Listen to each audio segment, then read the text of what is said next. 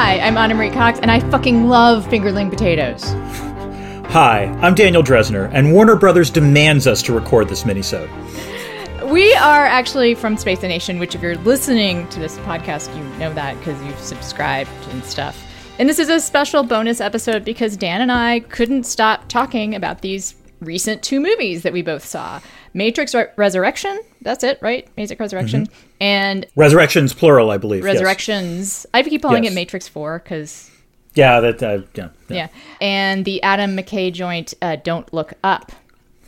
And we will briefly, from memory, go over the plots of these movies. And then, well, I think it's safe to say we both enjoyed our experiences of watching these movies, but they also raised some interesting points in the ways that they are unsuccessful, I think. Yes. Let me put it this way. I think it would be safe to say we agree that neither movie is completely devoid of value, which sounds like a really low bar, but for the Christmas week, that's not necessarily guaranteed. But I think both films we can find some flaws in. Yeah, I think they're slightly above laundry movies.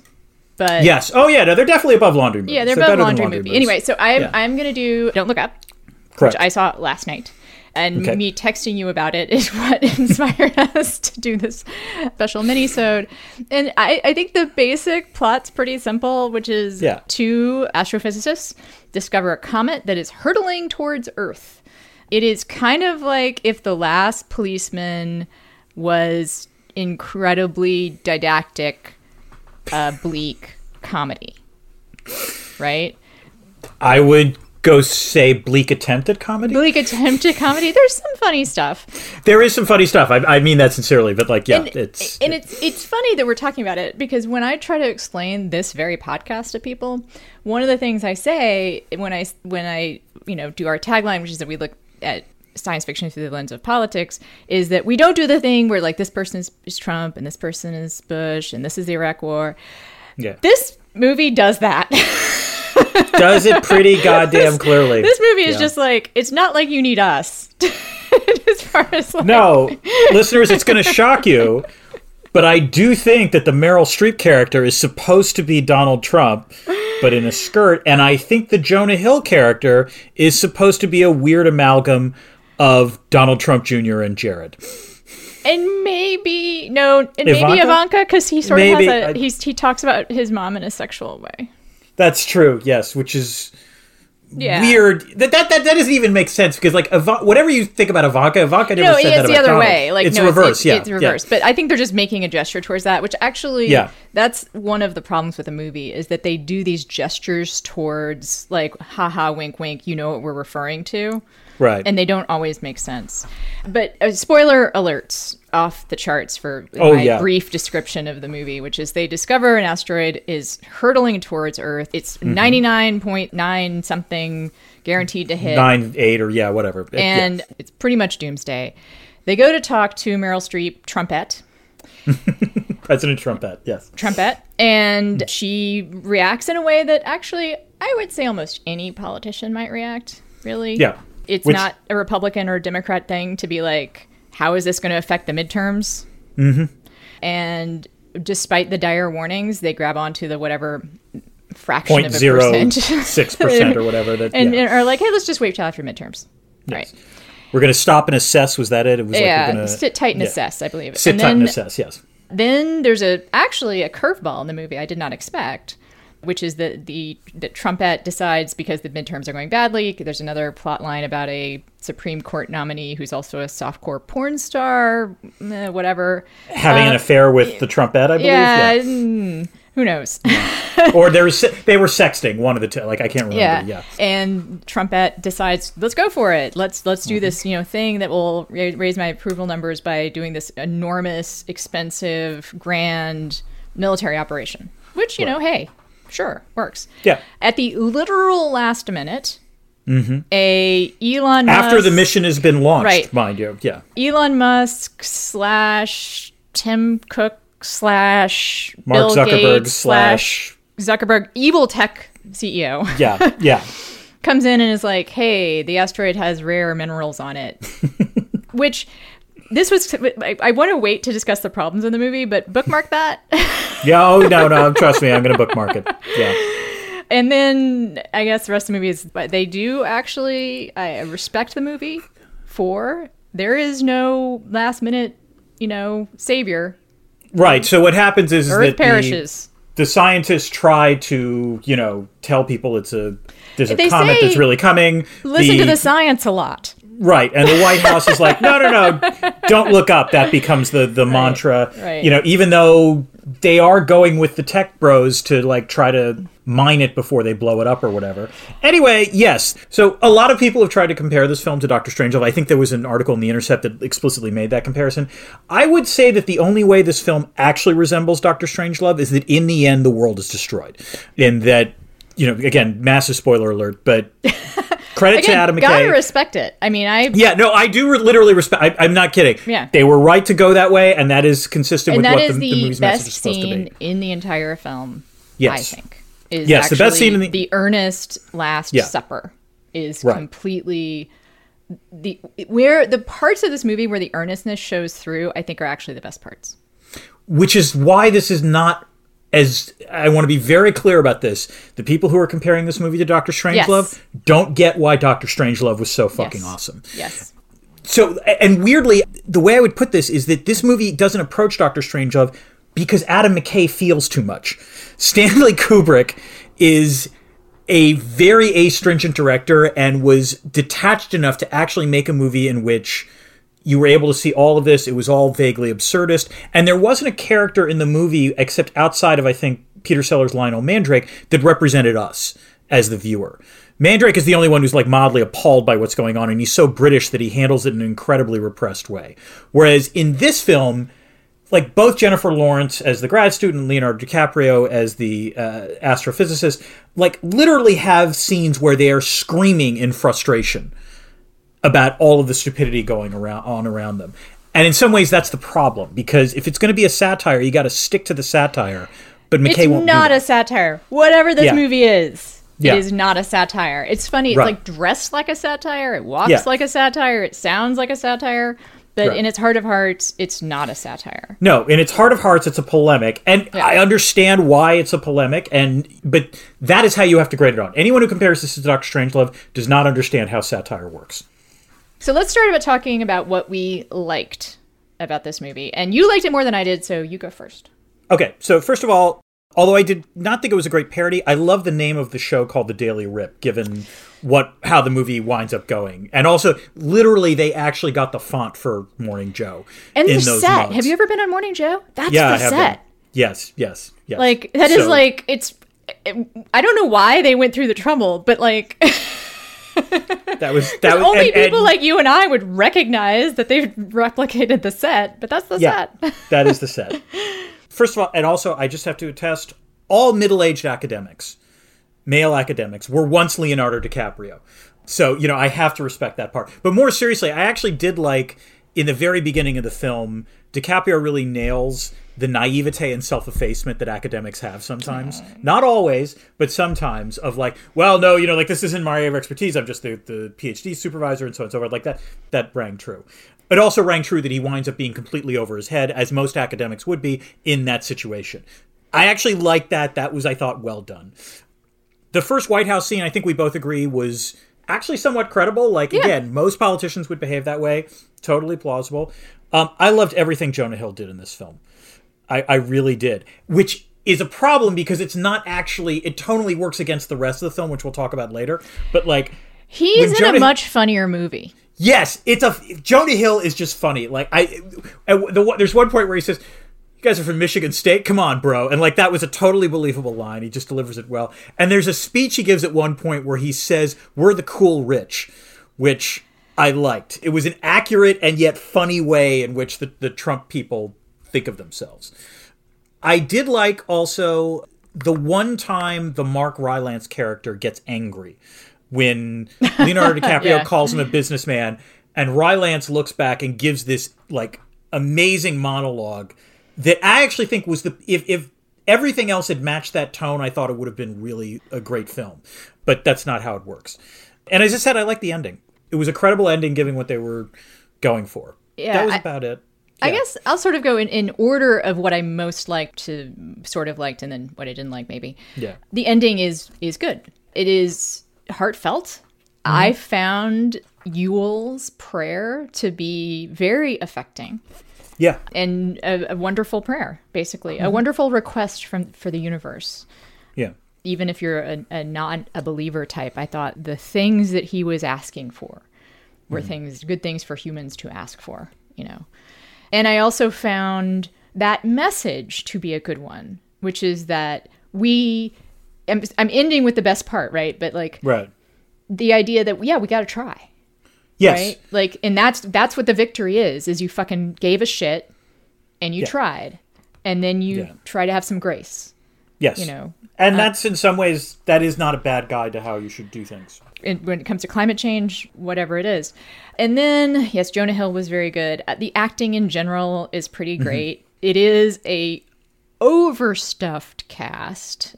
Yes. It does have a certain Towering Inferno vibe with all the stars, like too many people to almost recognize. Mm-hmm.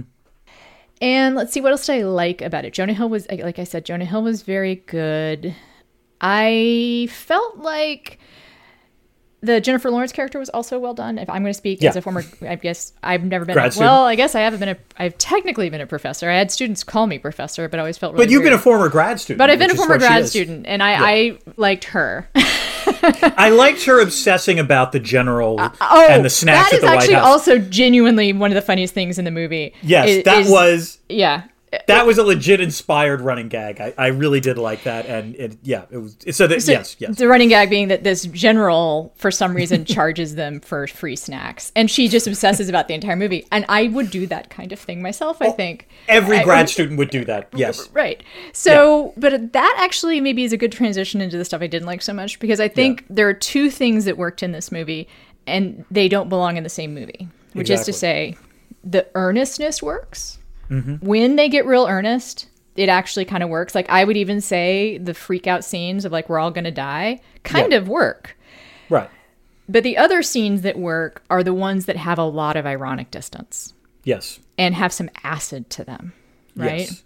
So like when Jonah Hill mocks them for not being from Ivy Leagues, that's acid on the part of the bad guys. Mm-hmm. That's inviting the audience to laugh at your heroes. Right. Because, like, man, it is fucking Michigan State. I don't know. My dad taught at Michigan State, but it's a land-grant institution. You know, they gotta let everybody in. They probably do have a good astronomy program. They have a good business school, which is where my dad I was going to say, it's not a bad school. It's not a bad school, but I guess my point is the inviting the audience to laugh at your heroes is actually... weirdly... a mark of kind of like a confident movie. Yes. That's also willing to poke fun at your good guys. These good guys do not have a lot of fun poked at them. Right. And also, like, I think McKay wants to do that. I mean, there are various moments where clearly, I mean, you know, the DiCaprio character winds up having an affair with the Mika Brzezinski character. Although, who would not? I mean, I'm sorry, but like... Yeah. I mean, I know you're married, but like... she is something else. Like, I would say, I don't know if that was Mika, I would be sending flowers and candy to Adam McKay, because that's I have to say, because Cate Blanchett's wardrobe, damn, so good. Damn, it was. I know this is like, go ahead. The one dress she's wearing when DiCaprio's wife is in Melanie the hotel Lynskey, room. Gets in the hotel room. Yeah, that dress. Yes, I had the exact same reaction. I did. I really did. And also, by the way, I did like her last line in the film, where like at the very end, like everyone realizes the world's going to end, and so like the Joe Scarborough character, who's played by Tyler Perry, just turns to the Cate Blanchett character and says, "Do you want to screw? Do you want to eat? What do you want to do?" And she says, "I just want to drink and talk shit about people." That's a really smart way to spend your last few moments, I think. Either that or a warm dinner with friends, like a family dinner with friends. So like I said, so it's sort of overstuffed with great actors. And it seems weird to say that, but it's that vibe of like, I got a bunch of my other smart Hollywood friends together to like make this movie. There's very little self-consciousness about it, except for the Chris Evans cameo, which relies on a joke that's overly familiar. This, like, the Chris Evans character has a pen that has an up arrow and a down arrow for both look up and don't look up. Right. It's like, we don't want to make a political statement. Don't want to make a political statement. Right.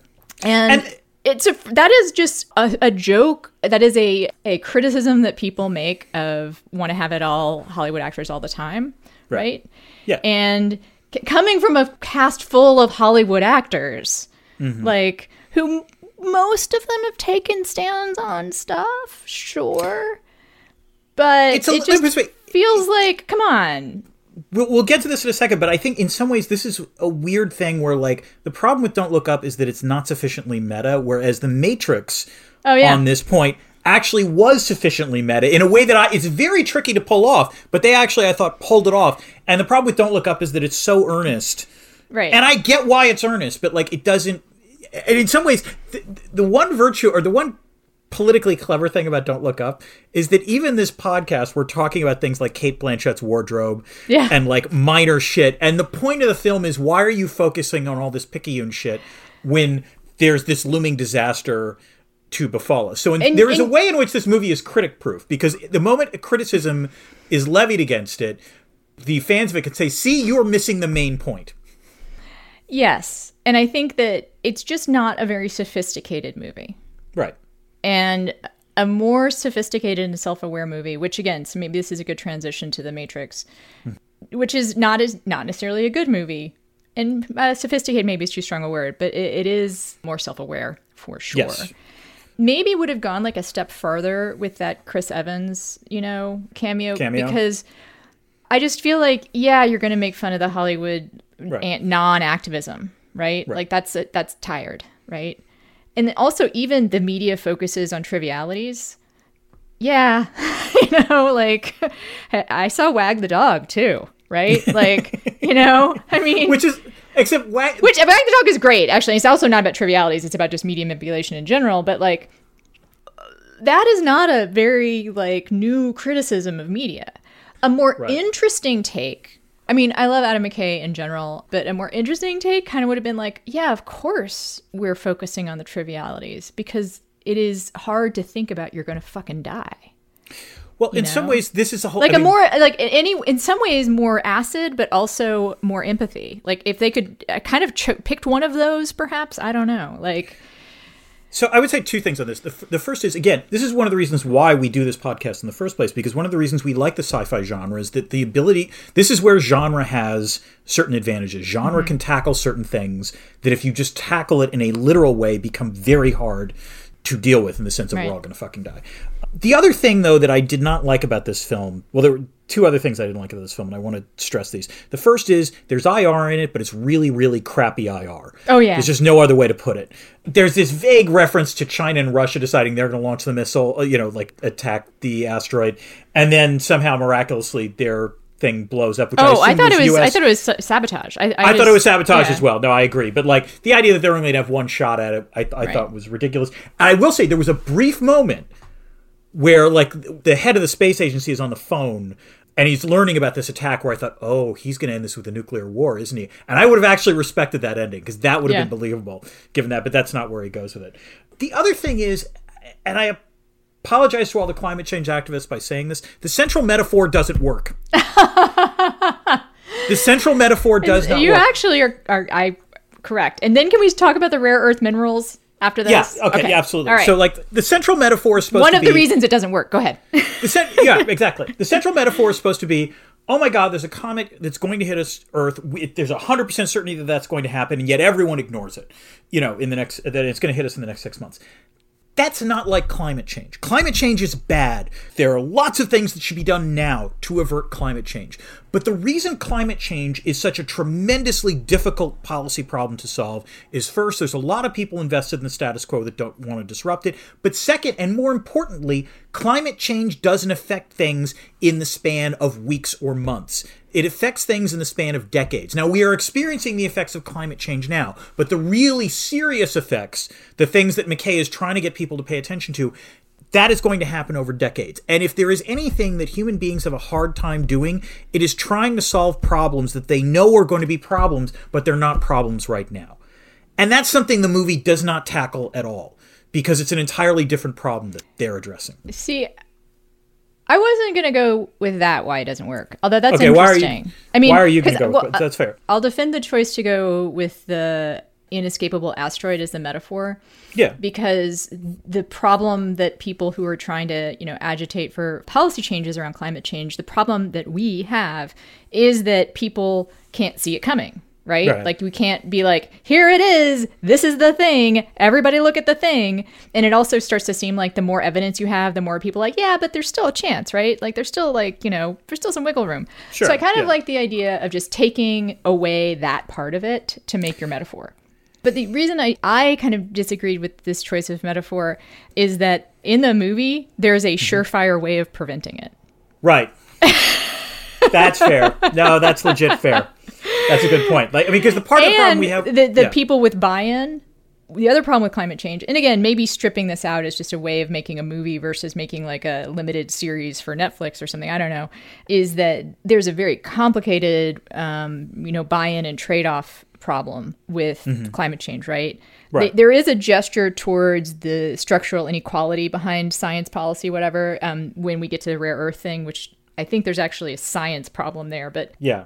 When they talk about how the richer get richer, the poor get poor with the rare earth metals in the asteroid.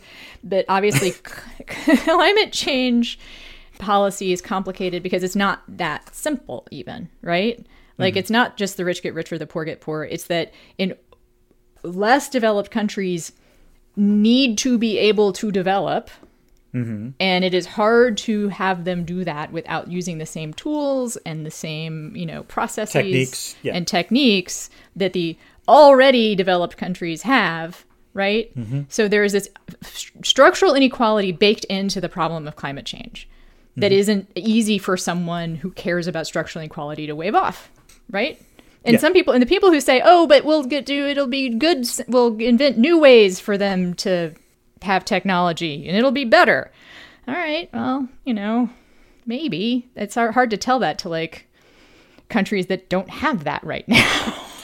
Right.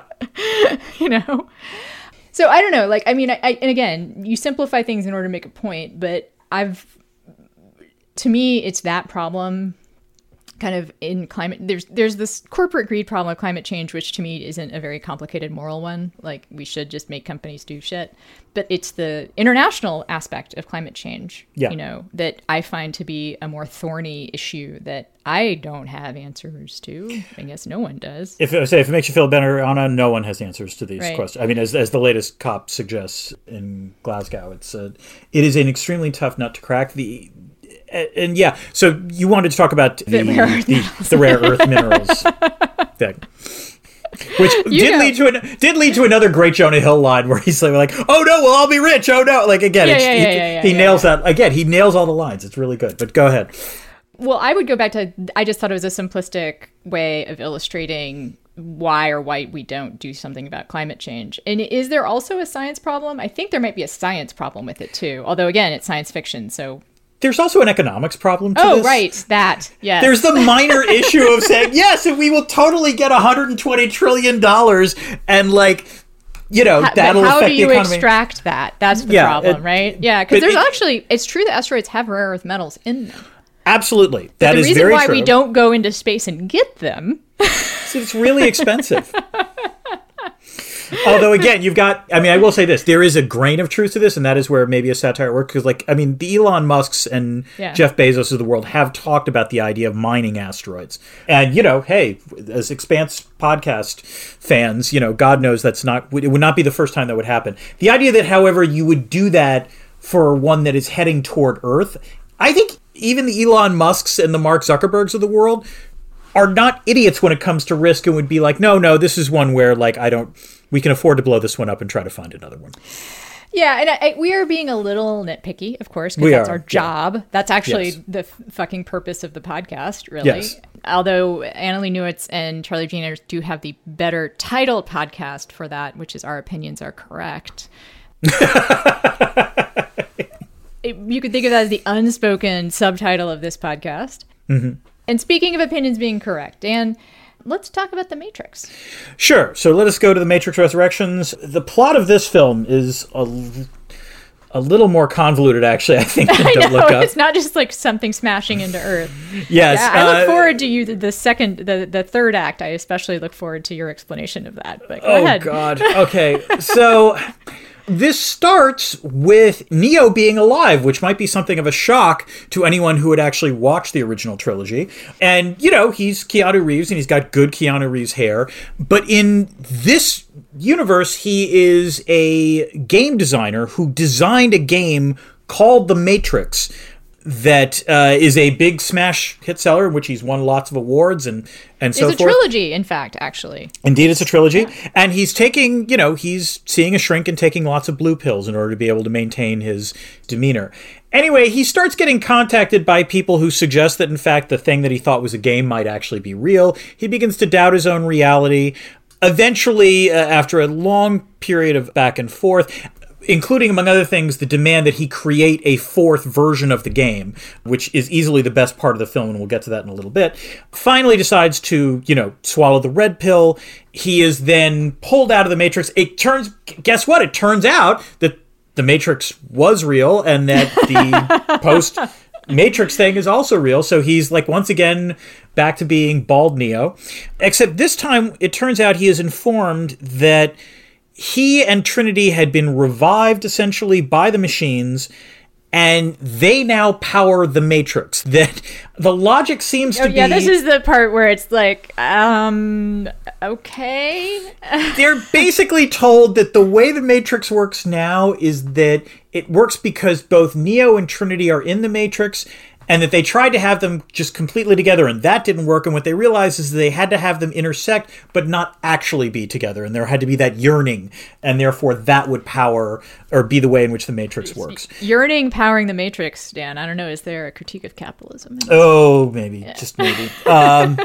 Anyway, so Neo winds up in the city of Io, which has now replaced Zion, apparently, where he sees Niobe, played by Jada Pinkett Smith, who has discovered that 60 years have passed, even though it's only 20 for Neo.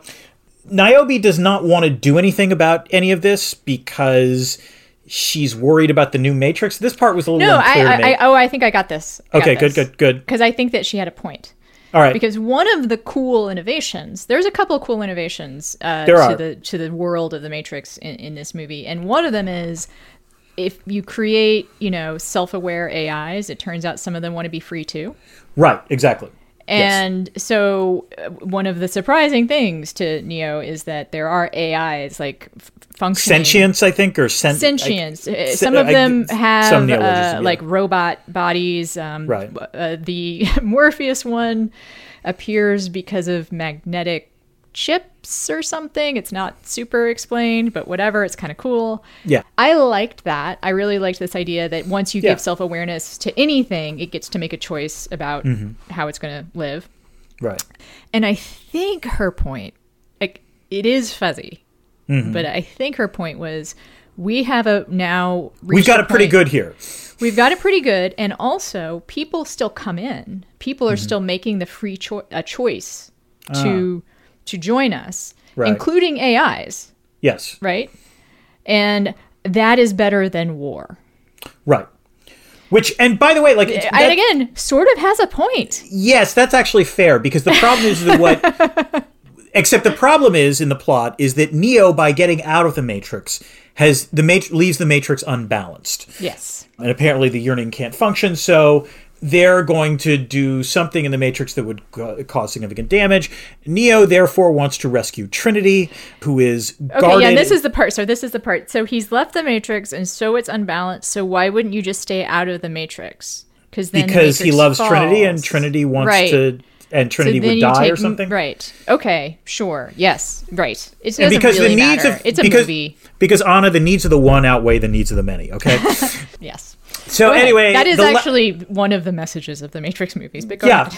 Pretty much. So They go back into the Matrix to try to rescue Trinity, at which point Neo discovers that the shrink he has been seeing, the analyst, played by Neil Patrick Harris, is actually essentially the Architect 2.0.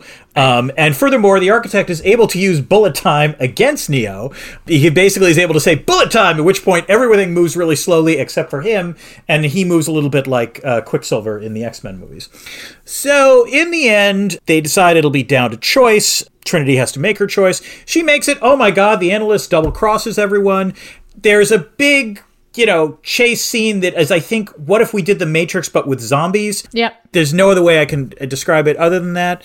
At which point, Neo and Trinity end the movie by taking a leap of faith. It turns out now Trinity has the capacity to fly. They are able to escape. And it ends with the possibility of a sequel, much in the same way that the original Matrix film ended. Hey, man, if Warner Brother wants a Matrix 5, we're going to get a Matrix 5, I guess. So I think I liked this movie better than you did, so I will go first with what okay. I liked. Good.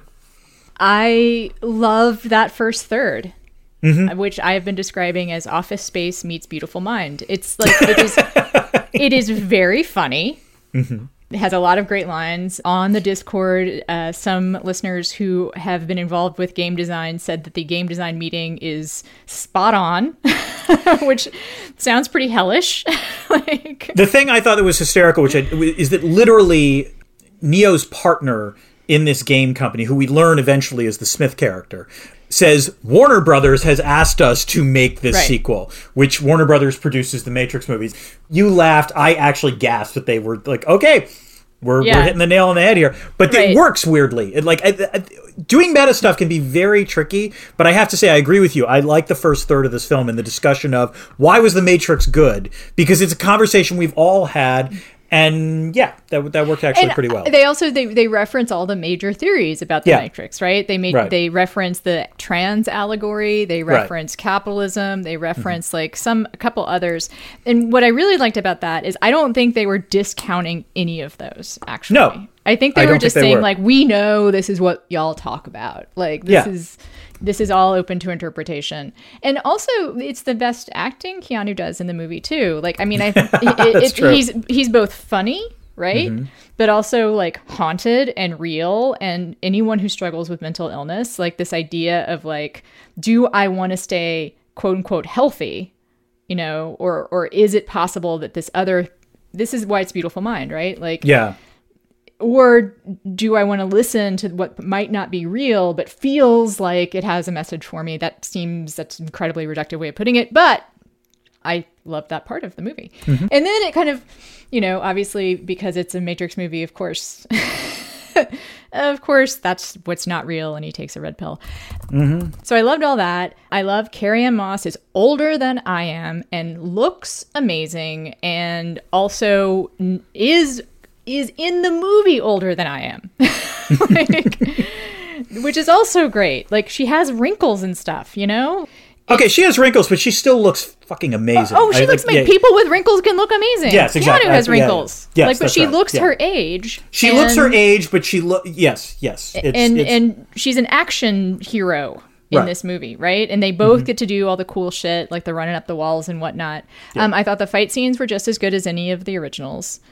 No, you didn't agree? No, hard disagree. Huh. This is one of the things I did not like at all about the film. I didn't think the group fight scenes were very good. I thought the ones that were sort of on smaller scale were okay. One of the things I vehemently disliked about this film was that I thought the action scenes were all turgid. The only one I liked was the one where Neo is finally fighting the new Morpheus. Oh, that's the one I was thinking of as being as good as the original. That's pretty good. But there is a lot of action that also takes place. And the last fourth of the film is a long chase sequence. And it's just boring. There's no other way to put it. In a way that the final third of The Matrix was not. And even The Matrix Reloaded, which is not a movie that I particularly like all that much, but the action scenes in that are freaking amazing. The scene on the highway is tremendous. You know what? I guess I think I made this distinction when I just said I like them, which is that the fight scenes versus the action scenes. Okay.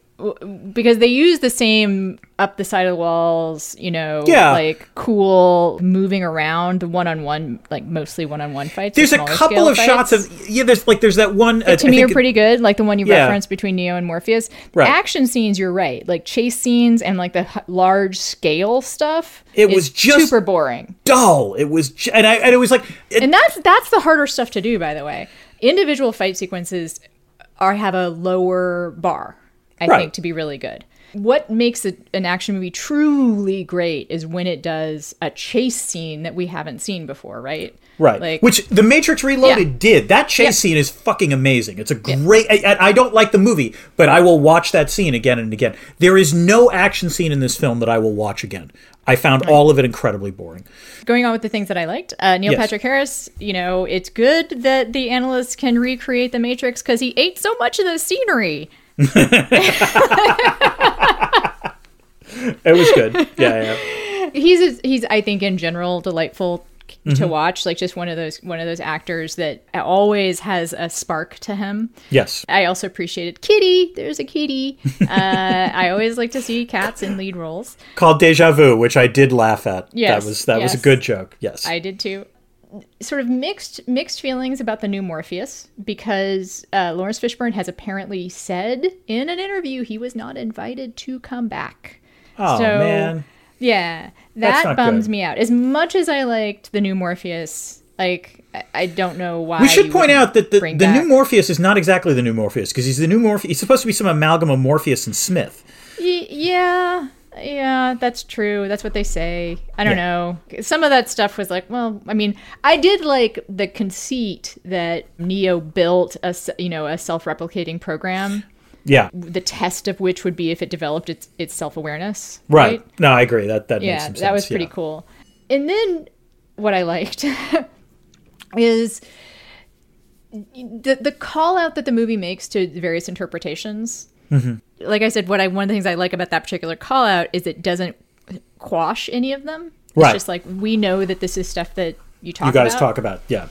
And the movie itself goes on, like, to do some criticism. There is a critique of capitalism in this movie. Oh God, yes. And we can joke about it being obvious, like, yearning powers the Matrix. Mm-hmm. But it is there for you to discover, and it's not fucking Don't Look Up, which does not let you discover anything about it. I mean, this is why I wanted to do these two movies. I mean, I feel like The Matrix allows you to enjoy it on the level of, like, this is a cool movie. Mm-hmm. And if you want to do more, there is more. Let me put it this way. I think I partially agree with you. I can't believe I'm calling it subtle. It's not like it's subtle. It's no, that's like, I mean, it's like we're having a good time. Like, we're having a good time making an action movie here. And we have other shit to say. I guess. I mean, bear in mind, at one point, Neil Patrick Harris literally says sheeple. Yeah, that's true. Like, there is... I think it's ironic. I think that he's... No, I don't think it's ironic. Because, I think...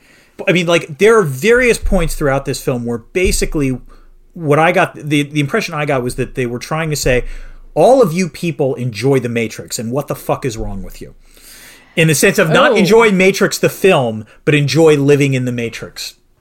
Oh...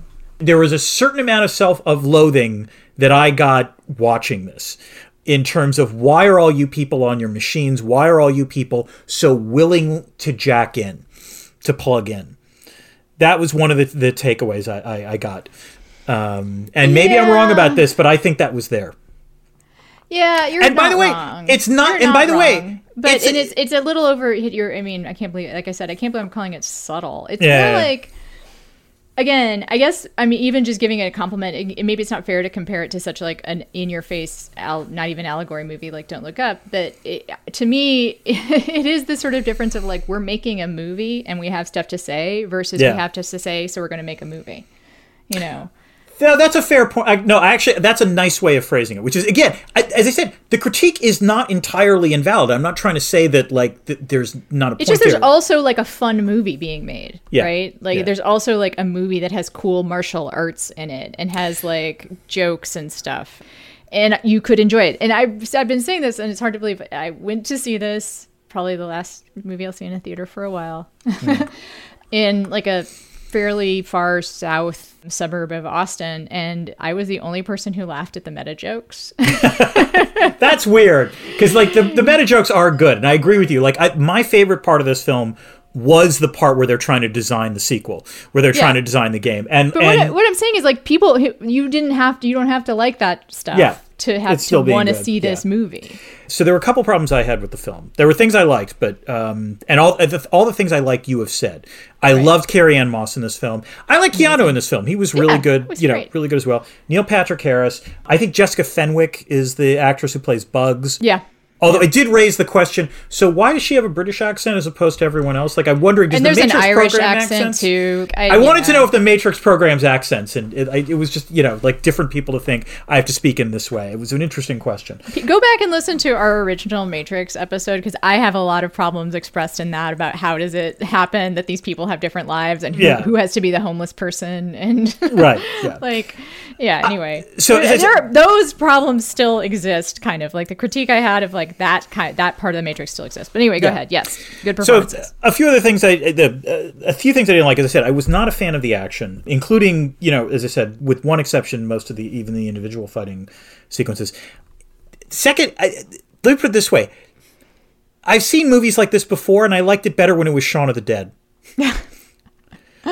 Because this was, in many ways, a zombie film. Yeah. The parts that you liked and the parts that I liked is Keanu, like, going through the daily routine of, like, trying to do this game. And that is literally what you see in Shaun of the Dead as well. And I think it's done quicker and wittier in Shaun of the Dead.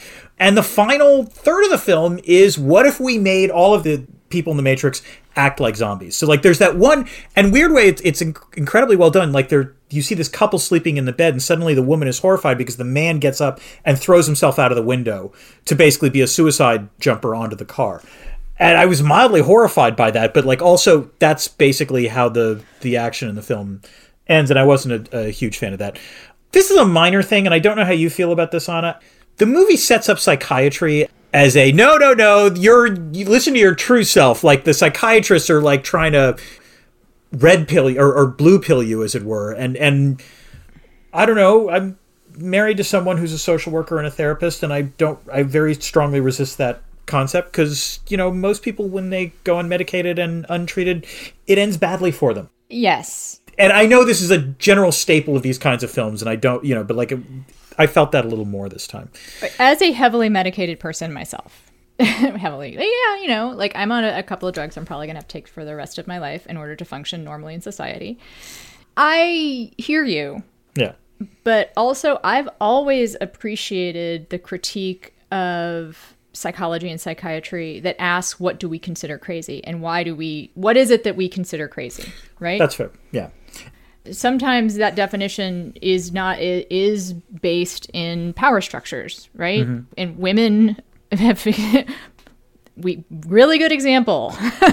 Getting lobotomized because you like boys, or like girls, right? Mm-hmm. And the concept of hysteria. So I think it's healthy to kind of to interrogate, like, what does it mean to be sane, right? That's fair. And let me put it this way. In some ways, the film does this better with the Carrie-Anne Moss character than it does with Trinity than it does with Neo, because, and I did like at the very end Trinity, punching the analyst and saying, "How dare you use children in the way you did to try to make me think that," which I actually like that, and I'm glad that was one of the few times where I was like, "Yeah, you're right to be explicit."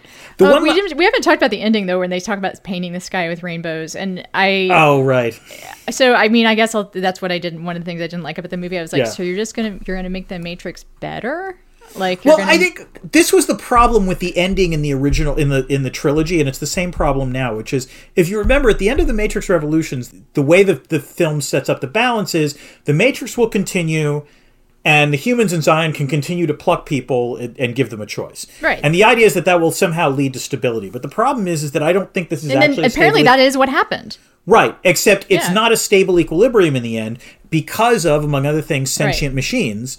Right. And also, presumably, you're going to wind up being too successful in plunking humans out. Which, by the way, what I would have also liked to have seen in the film is if there were actually sentient humans in the Matrix that knew it was a Matrix but were fine with it.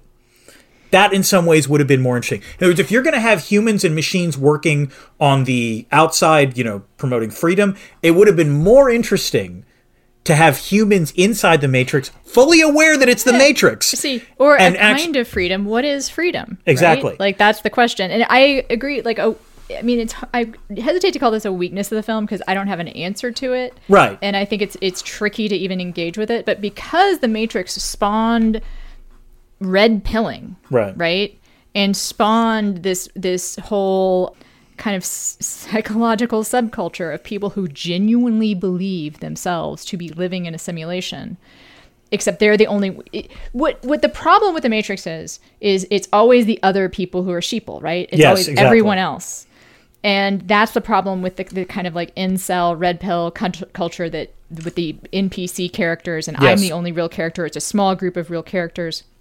And that's why there's this be careful, but there is a sort of a tenuous connection between like that culture and like shooters. Yes. Right? Yeah. Or not tenuous. It's an existing connection that rare, but you can draw that dotted line. And in no way should I do you blame the filmmakers for that? No. What I mean is like you carry the thinking out, right? And that is where you get. And if the filmmakers are aware of like the trans allegory and the capitalism allegory, surely they know.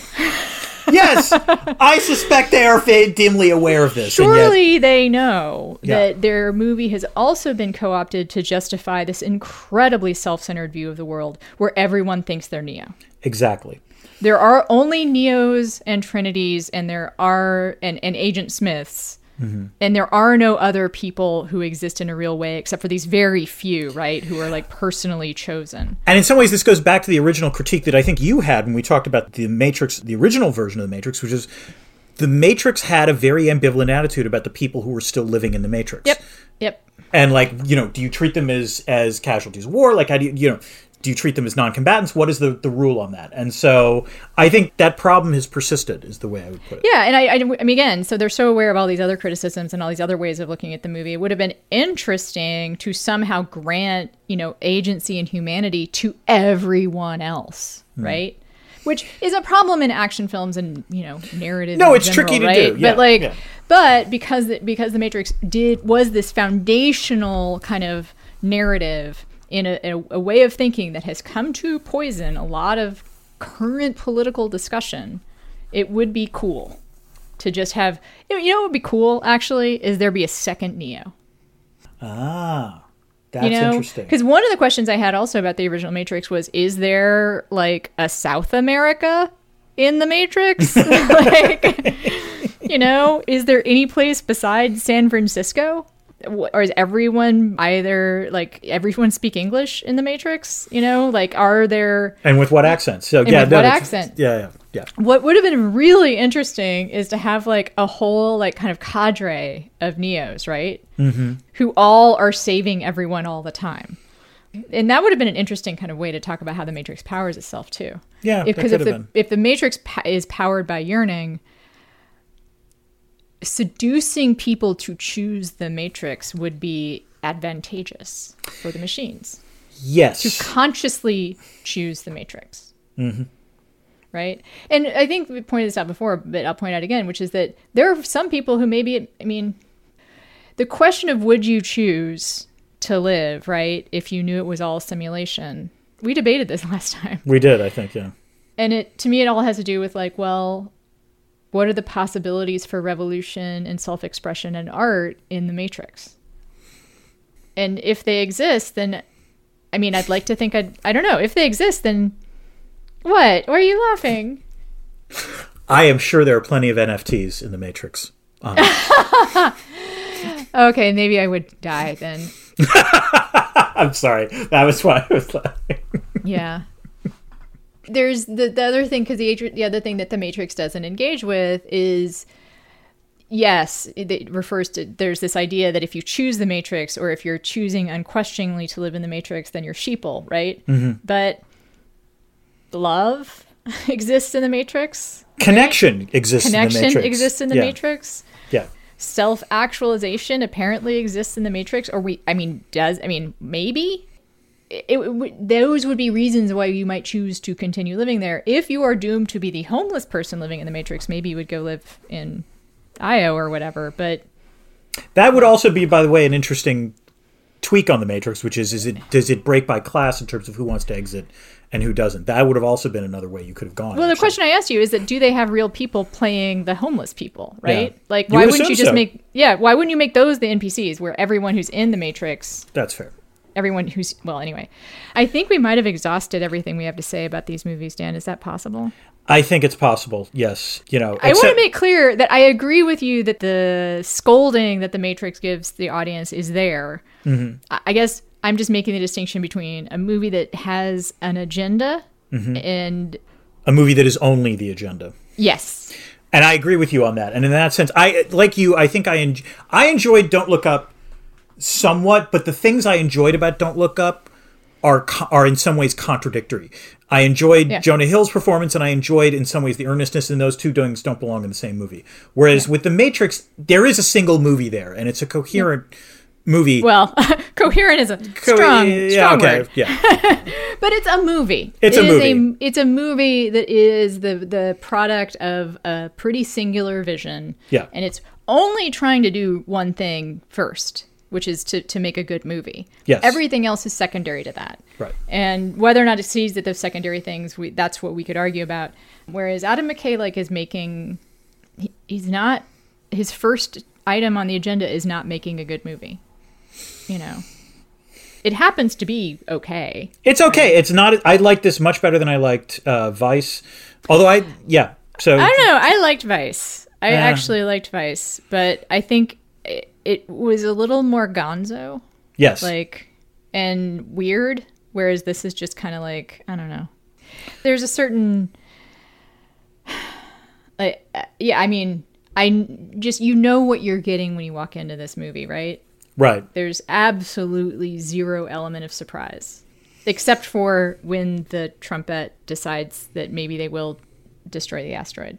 There's a little bit of a plot twist there. As I said, I did like the Leonardo DiCaprio character's arc in the sense of, suddenly becomes the hot academic. Yes. I guess there is more to say. I like the recognition that he's hot because sometimes when good-looking actors play nerds or scientists, it's somehow no one recognizes that they're hot. Yeah. Do you know what I mean? Yeah, no, I totally get that. Yeah. Yep. It's just right, he's a nerd scientist, so we just have him play the nerd scientist. But in this case, it's oh no, that's Leonardo DiCaprio, underneath those glasses. Exactly. That's Jack from Titanic right there. That's...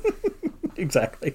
That I liked. No, as I said, for both selfish reasons, but also literally within the confines of the thing. We hope you've enjoyed this little Yuletide present from me and Dan.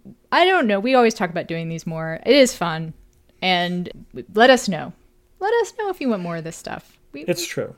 We have fun talking. We care about things. You, the patrons, and you deserve occasionally these sorts of minisodes. And there's a lot of content that has dropped while we've been talking about The Expanse. So yeah, that is true. And also behind the scenes peak to just be able to turn on the recorder and just talk like we probably would, even if there was nothing recording our voices. Yes. It's pretty fun.